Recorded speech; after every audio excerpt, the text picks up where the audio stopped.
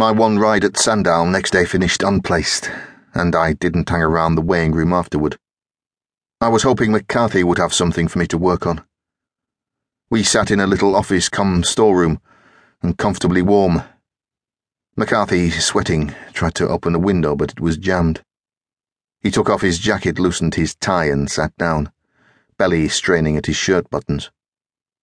"Thought you had clout," I said. "Couldn't you get a better place than this?" "It's not mine. We don't have an office on course. We need to take whatever's free." "Only winding you up, Mac. Take it easy." He looked tense. "So the cops have nothing to go on?" I asked. "Not a jot. Most murders are domestic, committed by someone known to the victim. If they can't pin it down within that framework, it gets pretty tough for them." "Hence the reason they've been hassling me." "I wouldn't take it personally." "You would if you were the one getting hassled." "Don't get paranoid, Eddie." I hadn't told him about Gilmore and the IRA story. There seemed to be nothing in it, and exposing it would probably stir up trouble for Tommy's widow.